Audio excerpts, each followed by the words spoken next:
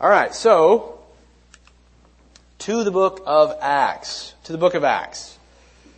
Today we're going to keep studying the book of Acts. If you're new, we've been working through it for like the last 2 years, with breaks in between with different series. But we've been working through the book of Acts, and we'll be in Acts 16 this morning. So you can go ahead and open your Bibles to that particular chapter, Acts 16. And so far in our study, we've watched the gospel really pulsate out of Jerusalem into the surrounding Gentile regions. And that's kind of the theme of the book of Acts, is just to see the spread of the gospel go from Jerusalem and the Jews out to the Gentile world. And last week, we saw that Paul wanted to revisit those churches that he had planted on his first missionary journey. So he did this first journey out, planted churches, and then he wanted to revisit those churches. But he and Barnabas couldn't agree on who they should take with them on the mission. This disagreement actually ended up leading to the formation of 2 separate teams. And in a sense, it doubled the ministry. Although Paul lost Barnabas, the Lord provided 2 additional co-workers, Silas and then young Timothy, to accompany him. And this new team then had been assembled, and they revisited the churches and strengthened them with the truth, just like Paul had intended. And now with the churches healthy and secure in the Lord, the team was ready to embark on a new encounter, new endeavor. They wanted to see the gospel pulsate further out into the neighboring Gentile regions, specifically into Asia and Bithynia. We'll look at that in a minute. But surprisingly and almost shockingly, the Spirit doesn't want them to preach there. Did you catch that? The Spirit does not want them to preach there, at least not yet, not on this journey. We're going to see that the Lord has other plans for this team. He's got plans to send them actually further out than they had imagined. And so today we're going to see the beginnings of this new church planting venture as the gospel really breaks out into Macedonia. So I'm calling this next session here, Breaking into Macedonia. And most call this the start of Paul's, most call this story, set of stories here in chapter 16 on, the start of Paul's second missionary journey. Since this is the second time that they've launched out from Antioch on a church planting mission. So over the next few weeks, we're going to look at the ministry in the city of Philippi, which is essentially chapter 16. And it's a fascinating chapter with a ton for us to learn about not just the mission, but truths that are going to actually, if they take root, they'll transform your life. So these next several weeks are going to be really, really helpful in Acts 16 in Paul's ministry in Philippi. But for today, we're just going to kind of begin this mission. And if we could summarize this main idea for what we'll see today, is we can summarize it like this. Jesus guides the team to Philippi, where Lydia is converted and whose home becomes a hub for more ministry. Whoop. Just kidding. Got that a little backwards there. Jesus guides the team to Philippi, where Lydia is converted and whose home becomes a hub for more ministry. And we're going to see applications just kind of flowing right out of this text here, but that's really the thrust of this story that we're going to see. And this first scene is all about how the Lord guides them to a new and unexpected region for ministry. And we'll call it guidance to a new region. Guidance to a new region. And that's verses 6 to 12 here. And what's most surprising about this is that initially the Spirit isn't opening doors, but He's closing doors. He's at times forbidding them to go in certain areas. He's working against what they're saying. He's actually denying access to certain areas for mission. So just look at these first 2 verses with me right now, verse 6. And they went through the region of Phrygia and Galatia, having been forbidden by the Holy Spirit to speak the word in Asia. Now when they had come up to Mysia, they attempted to go into Bithynia, but the Spirit of Jesus did not allow them. So, passing by Mysia, they went down to Troas. So really, right out of the gate, we see that access has been denied to the apostles in this second missionary journey on this venture. Now, admittedly, this is a little bizarre. The apostles appear to be using a common sense approach here as they're thinking about moving out to the next region. They think we're just going to continue expanding off what we've already done into these neighboring Gentile areas. And it's going to help if you can visualize this on a map. Okay? So I've got a nice handy little map here. If you can kind of see that. So the star represents where they've currently been, strengthening previous churches in this area of Iconium and Lystra, where they picked up Timothy, and just the churches in that area that they'd already planted. So then Luke says they attempted to go into Asia, which is that region. Asia is obviously in the Greco-Roman world, that particular region. Spirit doesn't let them go there. So then they're like, we'll go to Bithynia. And again, the Spirit of Jesus forbids them to go there. So they're basically just trying to work out. This has been evangelized area. This whole area, including Cyprus, has already had churches planted on it. So they're just saying, all right, we're going to spread out this way. And the Spirit says no. And Luke specifically says it was the Spirit of Jesus. Did you see that? Did you catch that? The Spirit of Jesus behind this forbidding. And this reminds us that the enthroned Messiah is controlling where his servants go and don't go. And he's behind what the Spirit's doing here. And we're not told how the Spirit communicated to them. It's kind of a question that I asked as I was looking at the text. How did he make this known? There's a couple options, perhaps. We know that Paul had prophetic abilities, and we know that Silas also was a prophet. Meaning, a biblical prophet is someone who receives direct revelation from the Lord and reveals that to God's people for a specific purpose. Particularly during this period where the New Testament was being formed and during the apostolic era. So we know they were prophets, and God sometimes gave prophets direct revelation for their specific audiences. Or it could have simply been that just circumstantially they weren't able to get into those two regions. I don't know, roadblocks. I don't know what that would have looked like in the first century. I don't know, robbers, angels with flaming swords. I'm not sure. We don't know. But what we do know is that God didn't let it happen in those regions. At least not yet. And you're probably asking the same question. Why? What's God's rationale? Why does he not let them do this? Paul and his team had clearly had a good desire to preach the gospel to these regions. This is not a sinful motivation. They weren't trying to sin or get off task. So why the hindering? I thought about this a lot this week. You want to know my answer? I don't know. I don't have any idea. But what is fascinating to me is that we don't see this team fretting over it. Right? We don't see the team questioning God because of it. They didn't complain, even though they had journeyed over 200 miles. They were keenly aware that they are only slaves to Jesus. Jesus is the master. He calls the shots. They merely execute the plan. And beyond that, not only is he this master up in heaven, they knew their king intimately. They knew his character.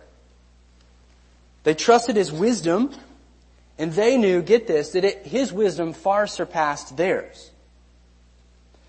They had tasted of his infinite goodness, and they didn't question that goodness in the moment. They rested in his steady, sovereign hand, even when, for the moment, a 200-mile moment, he appeared to work against them, hindering their efforts. And that's what's got to be in our minds if we're going to trust the Lord when He appears to be working against us or appears to be hindering us from doing things that we think we should do or that even would be good things. And this scene should cause us to reflect and just ask this question: How do I respond? How do you respond when doors close circumstantially that you really hoped would be open? Or when things happen in your life that seem to go against what seems best to you or for you. So as I was thinking more about this, there's kind of drawn out implications just from how these apostles responded to the Spirit saying, don't go to these areas. I wanted just to work out some of these implications here. So what do we do when God seems to be working against us? When God seems to be working against us or closing doors that we think are good doors that we should enter into, or that, say it another way, He's bringing hard circumstances into our lives. I just got a list. These aren't comprehensive, but I was just thinking through what's helpful for me and what I know to be biblical and how we respond to some of these things. Kind of taking my cues from the apostles here. Number 1, don't pretend God isn't involved. Don't pretend God isn't involved. He's meticulously sovereign. And He stands behind the close of every door. Luke knew this. So he was able to say the Holy Spirit didn't let us go there. The Spirit of Jesus forbade us to go here. So he knew that the Lord was behind it, even if it were just circumstances that were working themselves out. So don't pretend God isn't involved. The only alternative to that, if you do pretend He isn't involved, is that someone else is, and it's not God. Someone else is in control of everything, and it's not Him. And that is thoroughly anti-biblical. God can't be partially sovereign, right? Can't be 99.9%. If He's the 0.1%, how do you trust Him, right? So He stands, difficult as this is, He stands behind every closed door. And so, but that's not it. Okay, God's behind it, but don't fall prey, second, to doubting God's character in it. Don't fall prey to doubting God's character. We're so quick, aren't we, to accuse God of wrongdoing, of a lack of wisdom, of not having our best interests at heart. Think, well, I don't do that. I don't accuse God of wrongdoing. Do you complain? That's accusing the Lord of wrongdoing, because He's ultimately behind every circumstance. So when we're discontent, when we're angry, frustrated at our circumstances, it's ultimately going to redound back to the Lord. Somebody who truly knows their God won't complain about the circumstances He's brought, even when God appears to be working against them in those circumstances. It's incredible. Incredible truth here. So, just an admonition to know the Lord. Number 3, speak honestly about the difficulty of the situation. Speak honestly to others about the difficulty of the situation. Mainly, others, I'm intending the church here. So that others can encourage you and pray for you. So that others can encourage you and pray for you. There's nothing spiritual about pretending that everything's okay when it's not. When the situation is difficult, the door is closed, hopes are dashed, the job is lost, the girlfriend dumps you. Any of those things, these can be difficult situations. And so speak honestly about them to the church so that others can encourage you and pray for you. Other Christians are a means of grace to help you renew your mind, to remind you of the character of God, who He is, what He's like, and what He's promised for you, that He's not abandoned you. So speak honestly about it. And ask the Lord for what seems best to you. Ask the Lord for what seems best to you. Don't stop asking the Lord to remove the trial, to change the circumstance. That can't be all you pray, but don't stop praying that. There's nothing wrong with that. The Lord clearly modeled that in His prayer in the garden. He asked that the Lord remove the cup of suffering, if it was possible, from Him. He also submitted to the will of the Father in that, but He was honest and requested what He desired in that moment. So ask the Lord for what seems best to you, but, at the same time, be willing to resign those requests to Him in the moment as He makes His will clear through circumstances. Number 5, keep pursuing an open door, not giving up in despair. I think one of the temptations with a closed door is that you just you get dejected and you become passive and sort of have a good riddance attitude, or you begin to despair of there ever being any kind of open door, whether it's a job or a potential spouse one day or some of those kinds of things. Good things that the Lord likely desires for you. So keep pursuing an open door. The Lord's probably teaching you perseverance among many other things in this whole endeavor. Don't stop. Don't give in to despair here when the Lord dashes your hopes. And number 6, remember that God has greater goals in mind for you and often fulfills them in counterintuitive ways. Now that's a mouthful and a lot to write down, so I'll say it one more time. Remember that God has far greater and more glorious goals in mind for you. Almost always than you do for yourself. And He fulfills those things often in mysterious ways that are counterintuitive to us. In other words, lots of times the way He fulfills these goals for us, these glorious goals that He has in transforming us into the image of Jesus, is through ways we would not expect. So you got to know that, right? Or if you don't, you're kind of going to be derailed. So remember that. Remember that God has these goals in mind for you that will transcend really your own goals for your own life. And then last, just get on board with what God is doing in you and learn to rejoice in becoming more radiantly like Jesus through the circumstance. Get on board with what God is doing in you and learn to rejoice in becoming more radiantly like Jesus through the circumstance. Now, I see my wife back there rocking our daughter. You guys know where this is going.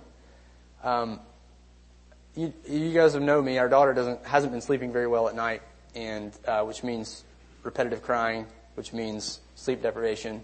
Thankfully, we had a good night last night. So, and I sleep way better than my wife, so she bears the brunt of that for sure. But one thought that I sort of repetitively had over the last few weeks with her at times incessant crying is, Lord, you know I have things to do for you in the day that's coming. And I'm not getting sleep. I've got to counsel these X people. I need to prepare this teaching. I've got other writing assignments that I need to get done. And it's all not for me. This is all for you, Lord. This is all to serve you and fulfill the mission. And you keep having this baby cry. And I just, I'm not, like, He's in control of every single one of those cries. And so He seemed to be working against us in very vivid ways, just through this. And this is common to man. This is not unique to us. But I had to wrestle my heart down in this area. Number 7. In getting on board with what God is doing in me. So I made a list. What do I see God doing in me? Started writing them out. I see Him doing this, see Him doing this, see Him doing this. How do I need to think about the circumstance? Oh man, this is a chance to actually love like Christ and deny myself and learn to love my wife more sincerely through this. Learn to be patient as things don't go our way, as things get a little tense. Whenever there's babies waking up in the middle of the night, things are tense. And so learning to steward those things well. And then as I began to think about all those things that God was doing, and then as I began to counsel people and just fully aware of I don't have anything to bring to this counseling meeting. That God, if you're going to work, it's got to be through you in this moment. Just crystal clarity. I'm praying more. I'm more dependent. I'm weaker. And so there's all these things that are happening that I'm starting to see, and the Lord's opening my eyes to, and I'm writing them down. And then I begin to, not always, but begin to start rejoicing in those things and saying, Lord, this is good. These are good things. And then instead of complaining to my fellow church workers here and friends and other things, I begin to actually praise God for the trial and for what He's doing in my life. And that brings God glory. versus I've had to repent multiple times to my coworkers for complaining about what God's doing. So this is all just real time coming right out of my own life here. And just, I want to give that to you not as I fail 10 times more than I succeed in this area, but just as a model, kind of a roadmap, a real time thing that is helpful for me. So this get on board thing is not easy, but it's amazing in terms of what the Lord is doing and how He wants to work through us whenever He seems to be going against us and going against the mission. So, go back here to this phrase here. Now, out of all of this hindering and forbidding, the team eventually lands in Troas. Whoops. That's why I had that there. Okay. The team eventually lands in Troas, where there's a star. Now, that's significant if you know where this is going, because God has positioned this team for the region He does want to take them into. So through the kind of I don't know why I think about it like this, but like the pinball, as it's kind of going, it's going in the right direction. God is just, nah, not here, nope, not here, and just kind of working them all the way to Troas, which now they are perfectly positioned to go into the region of Macedonia, which I didn't circle there, which is here. The region of Macedonia, and that's where God wants to take them. And He reveals what He wants to Paul in this illuminating vision in this kind of next part of the story here. Look in verse 9. So, and a vision appeared to Paul in the night. A man of Macedonia was standing there, urging him, saying, "Come over to Macedonia and help us." When Paul had seen the vision, immediately we sought to go on into Macedonia, concluding that God had called us to preach the gospel to them. So there's this illuminating vision that finally the Lord gives the mission team some direction. And He does it through this vision. Kind of like a dream vision. It was in the middle of the night. And their interpretation of this Macedonian man's plea for help is that they should go preach in the Macedonian region. That was was the inference they drew from this. And two little quick observations here before we unpack this whole idea of how God guides and through visions. I want you to see two quick things. Number one, notice how the verbs change to first person plural in verse 10. When Paul had seen the vision, immediately we sought, not they sought. You see that? This is when Luke joins the team. It's pretty cool. So our author, who has been sort of recounting it, from other testimony, is now actually participating in the eyewitness testimony that we have. So this is an interesting observation there. And then the second thing I want you to see is just this vision, this man standing there, and he says, "Come over to Macedonia," and what's the next word? Help us. And then the apostles conclude that they should preach the gospel. So what I want you to see is the most fundamental way, biblically, that we can help people is by giving them the gospel of grace. By having them swept up in the new creation that's coming, that's going to last eternally. And they're coming, we should think of evangelism in terms of helping people. Lots of times we think of it sort of like, I got to confront this person, and there is a confrontational element to it, but the end goal is to help them. And so that should just fuel our hope in evangelism and all those things. We shouldn't be embarrassed by it. We're sincerely trying to help people to come to know the Lord Jesus. Just helpful. That was helpful for me. And what we're going to see in the ministry in Philippi is actually they're coming and they are actually helping people, but the Romans are accusing them of doing the opposite. So that's we'll tease that out more in the following weeks as we look at the ministry in Philippi. So God gives these visions at key junctures in the book of Acts. Visions like these. The last one was given to Peter, and it involved God telling him to eat unclean animals. You remember that? God wanted Peter to figure out that he had cleansed the Gentiles, and it's something that Peter would come to learn. And typically God gives these visions to underscore His will in a more complex situation during the spread of the gospel in these early days, as we see in the book of Acts. They're to underscore His will in a particular complex situation. And the pattern in Scripture is that nobody's seeking these visions. You see that? Nobody's seeking them. As though God has to give us a vision or else we're not going to know what to do. Paul and Silas and the team are not seeking the vision. And neither should we. God chooses when and where and to whom He reveals visions like these. And visions are a far cry from the normal way that God desires us to make decisions. Okay, this is abnormal. This just happens a few times in the book of Acts. And in Scripture, really, it's very infrequent. So, this is not the normal way God desires to make decisions. However, many times, we find ourselves wishing that God would guide us with a little more specificity. Especially when it comes to decision making, in the hard decisions. So, you may not wait for a vision, or you may. This may be different than what you've heard before.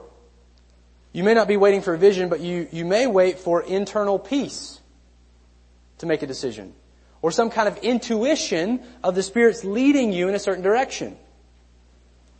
You might put off decisions until you get whatever that intangible thing is. We might look for subtle signs in our lives or confirmations of a direction from the Lord before we make a decision. But often what we want is to know beforehand that our decision is going to turn out the way we want it to. If we're just honest, sometimes there's a genuine desire to please the Lord. Okay? Sometimes. I'm not discounting that altogether. But many times we want to know beforehand that our decision is going to turn out well for us. We want God to guarantee to us that it's all going to be okay. And maybe to put it a little bit differently, we want to take faith out of the decision-making process. We don't want to have to trust God as we make hard decisions. But God desires us to live by faith. Live includes make decisions by faith. He's given us the freedom to make wise, logical, and even desirable decisions, assuming that they're not sinful decisions. And He expects us to use biblical principles and common sense as we live our lives, trusting Him as we make the small, everyday decisions and as we make the big, life-altering decisions. And we can have confidence because He's behind every decision that we make. And so He'll make sure that we're on plan A. There's no plan B with the Lord. And even in this vision to Paul, we kind of think about okay, well, Paul's got the vision. He knows what to do. God didn't give him every detail, did He? It'd be like God saying, all right, go to Canada. Okay, that's helpful. I know I'm going north, but that's about it, right? God didn't even specify which city He wanted them to start in. They just realized that they should go to Macedonia. And whoop, look at there. They're right there in Troas, right across the water. And so then they made logical, rational plans to go to the next city. They laid out a route, and they picked Philippi as the ultimate destination. Look in verses 11 and 12.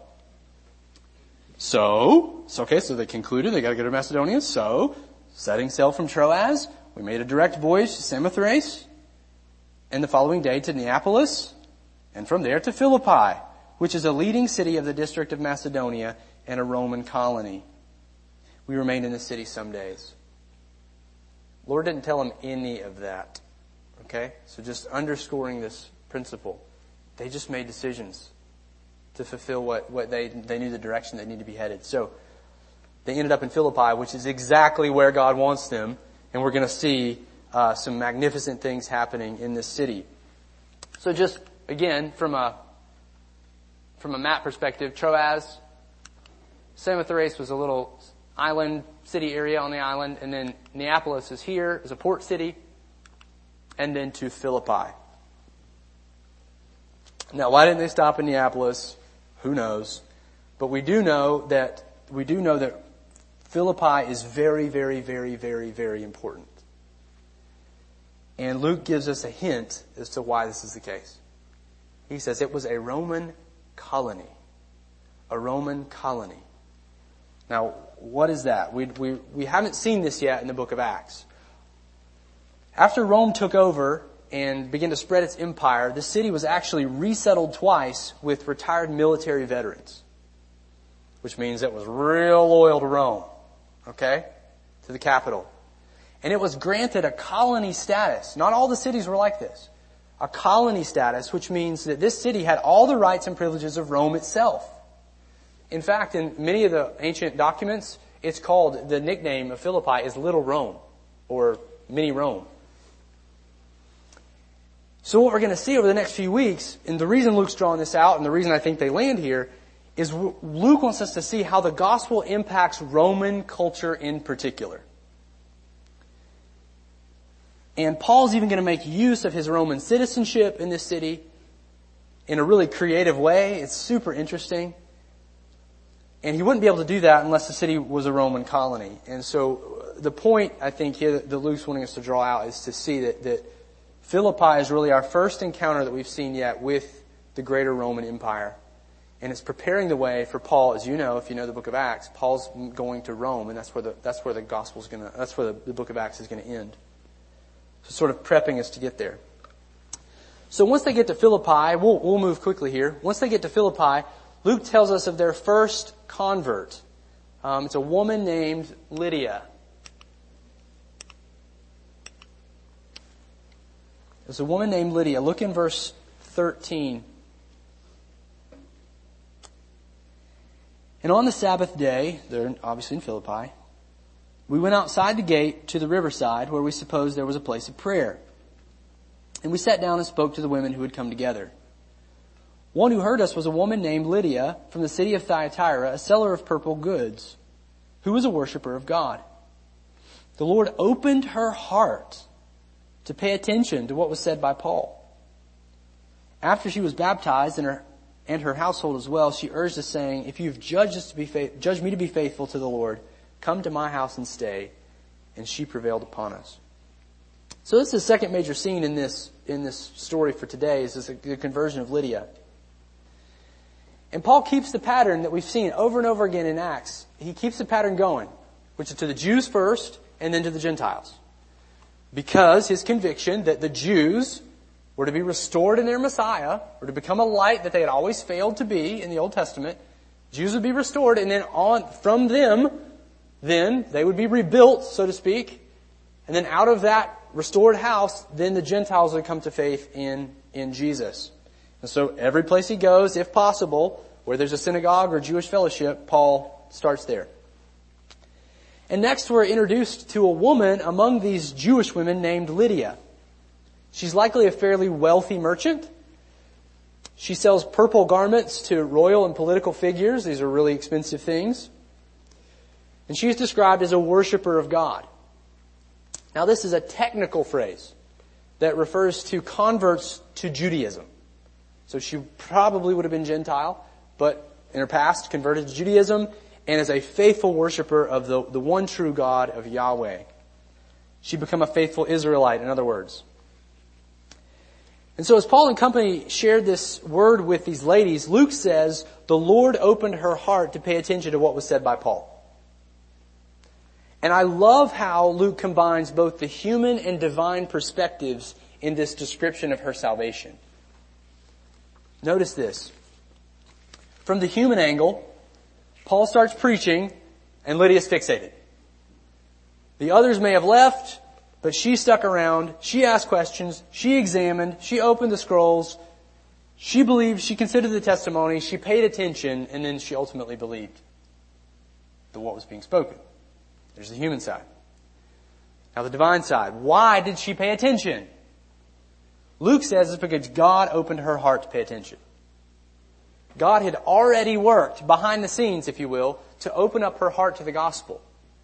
And that's how God works in every human heart that receives the gospel. So there's a lot of implications we could work out from here. We're not. I just want to draw out one implication that I think Luke wants his readers to know. This gives us assurance that the success of the mission rests on God. See that? The success of the mission rests on God, not ultimately on Paul or on you or I today.